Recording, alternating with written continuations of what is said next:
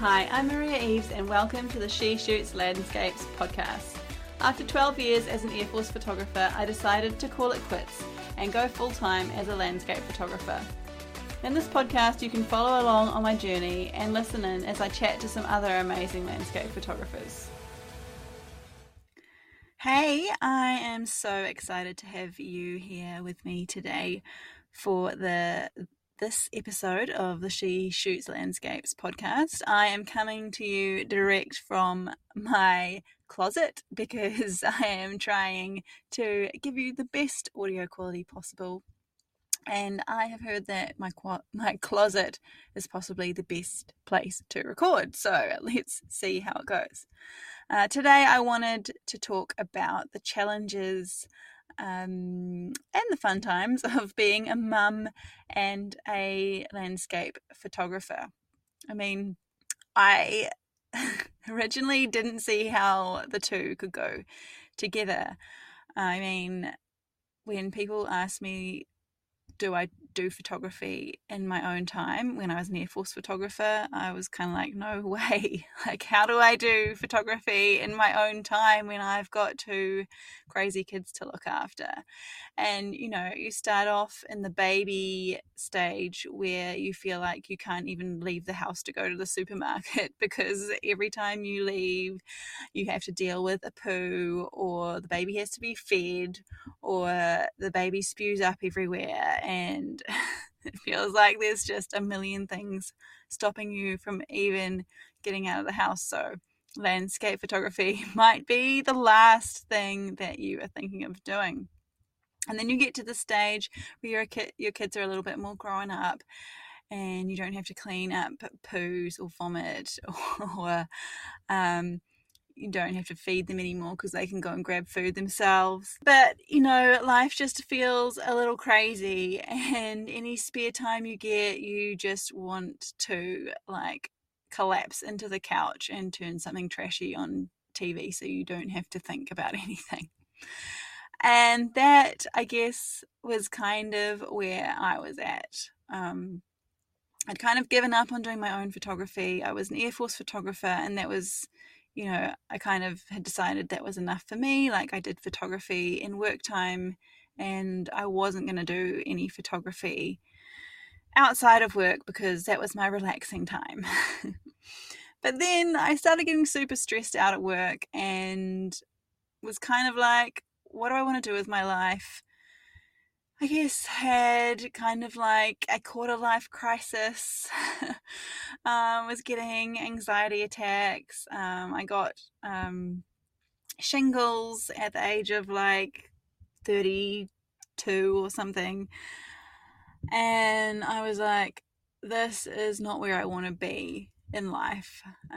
So I took myself on a little, what would you call it? Like my own little retreat by myself. I went to Hot Water Beach in the Coromandel in New Zealand for 3 or 4 days, just by myself. And I kind of decided I would just see what I was drawn to, see what I would end up doing. I had a few business ideas that I kind of wanted to start. I was still in the Air Force at this time, but I was kind of deciding what I wanted to do if, or really when, I left the Air Force, because I knew I didn't want to be there anymore.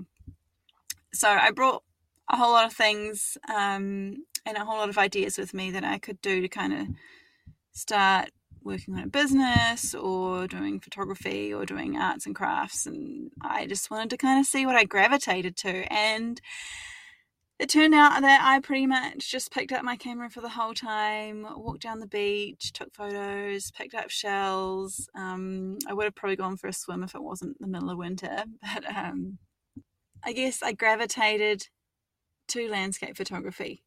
And that's what I was excited to do most of the time I was there. And since then, I guess I've made it a priority to get out and take photos. I've had to stop making excuses about being tired or not having enough time or having the kids and not being able to get out because of them. because really once I thought about it, those were all just stupid excuses that were just keeping me stuck and stressed. And I realized after that trip to Hotwater Beach that landscape photography is actually one thing that relieves stress and relaxes me. So I wanted to make an effort to get out more and do landscape photography.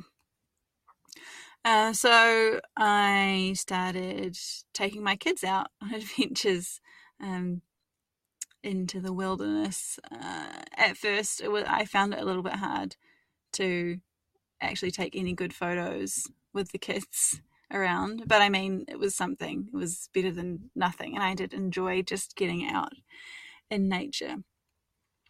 But also, I started to realize I had to prioritize some me time, and I planned another trip by myself to the beach. This time I went to Waipu Cove, which was beautiful, and just spent some more me time there, doing landscape photography. And I guess I now just try and incorporate it into my daily life instead of thinking like, oh, I can't go and do anything because I've got the kids. I try and figure out how I can make it work. Like, can I take the kids down to the beach for a play while I take some photos? Because they're happy as going down to the beach and playing with their toys and playing with each other. And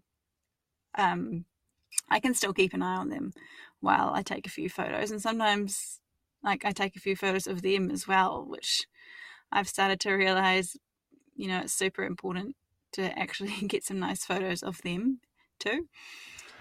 Especially for when people ask me or say, oh, you must have lots of amazing photos of your kids since you're a photographer. And I just give them an awkward smile and laugh. And just recently we planned, well, we didn't really plan it.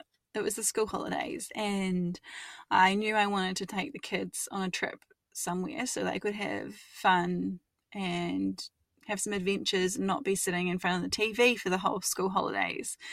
So I wanted to go to Taranaki to take some photos of Taranaki, which is a volcano in New Zealand, in the North Island.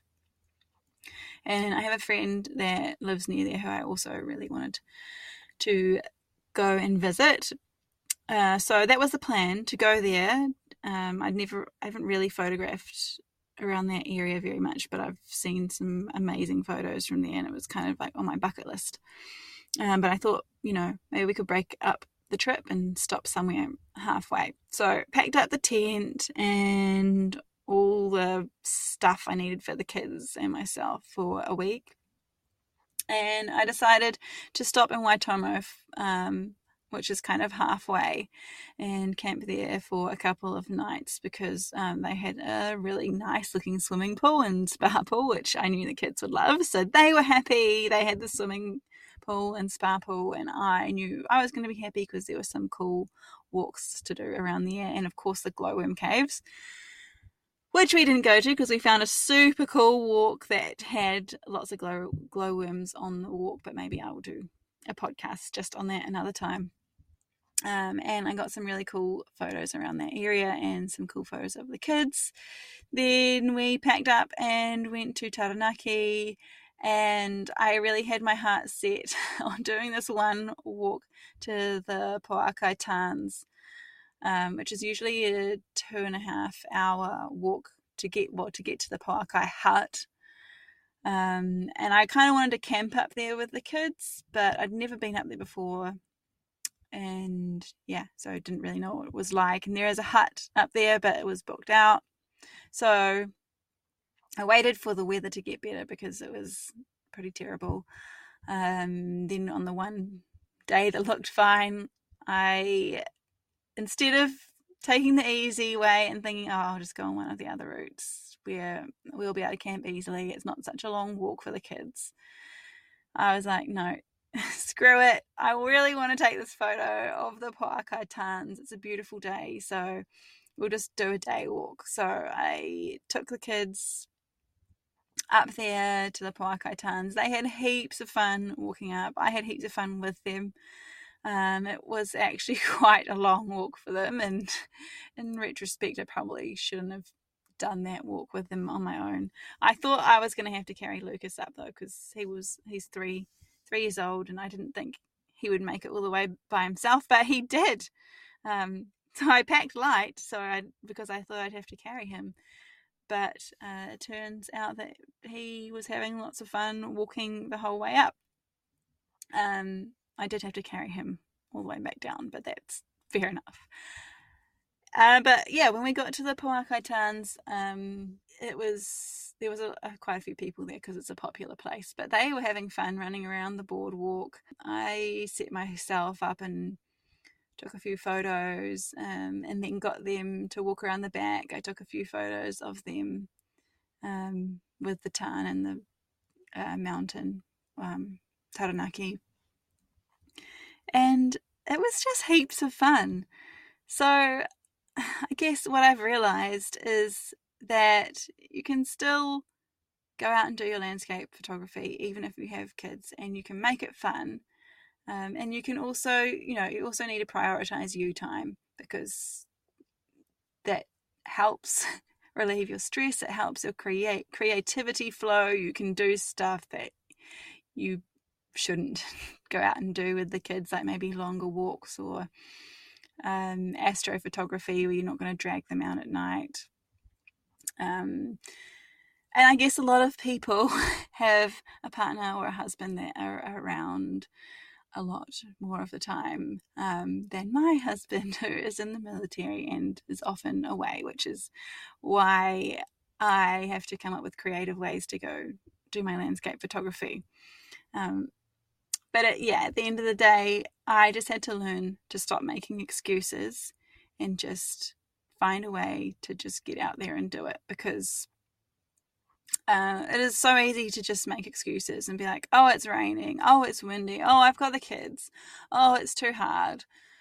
But then you're never going to get any photos. And the more photos you take, the more you grow as a photographer. You develop your own style.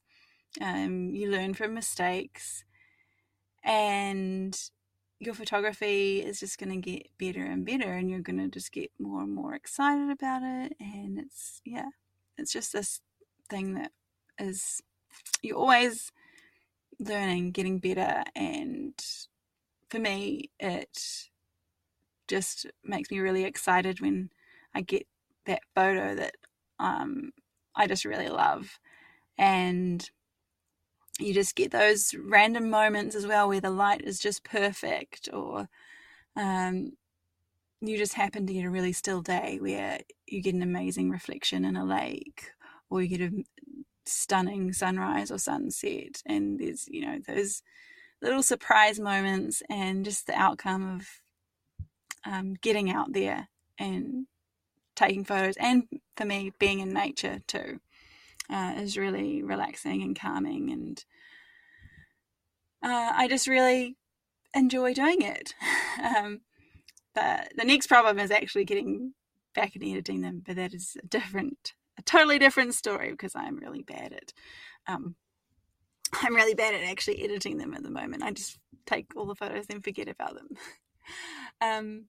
So yeah, if you are a mum, like, I totally get how hard it is to think about getting out there and doing landscape photography, and maybe you've given up on it because you just think it's too hard. But I just wanted to tell you, mum to mum or parent to parent, that it is totally doable. And once you stop making excuses and just get out there and do it, you will love it, and you'll have so much fun, and your kids will have so much fun, and you'll both learn so much. So just go do it. I hope you really enjoyed this podcast, and I can't wait to see you again next time.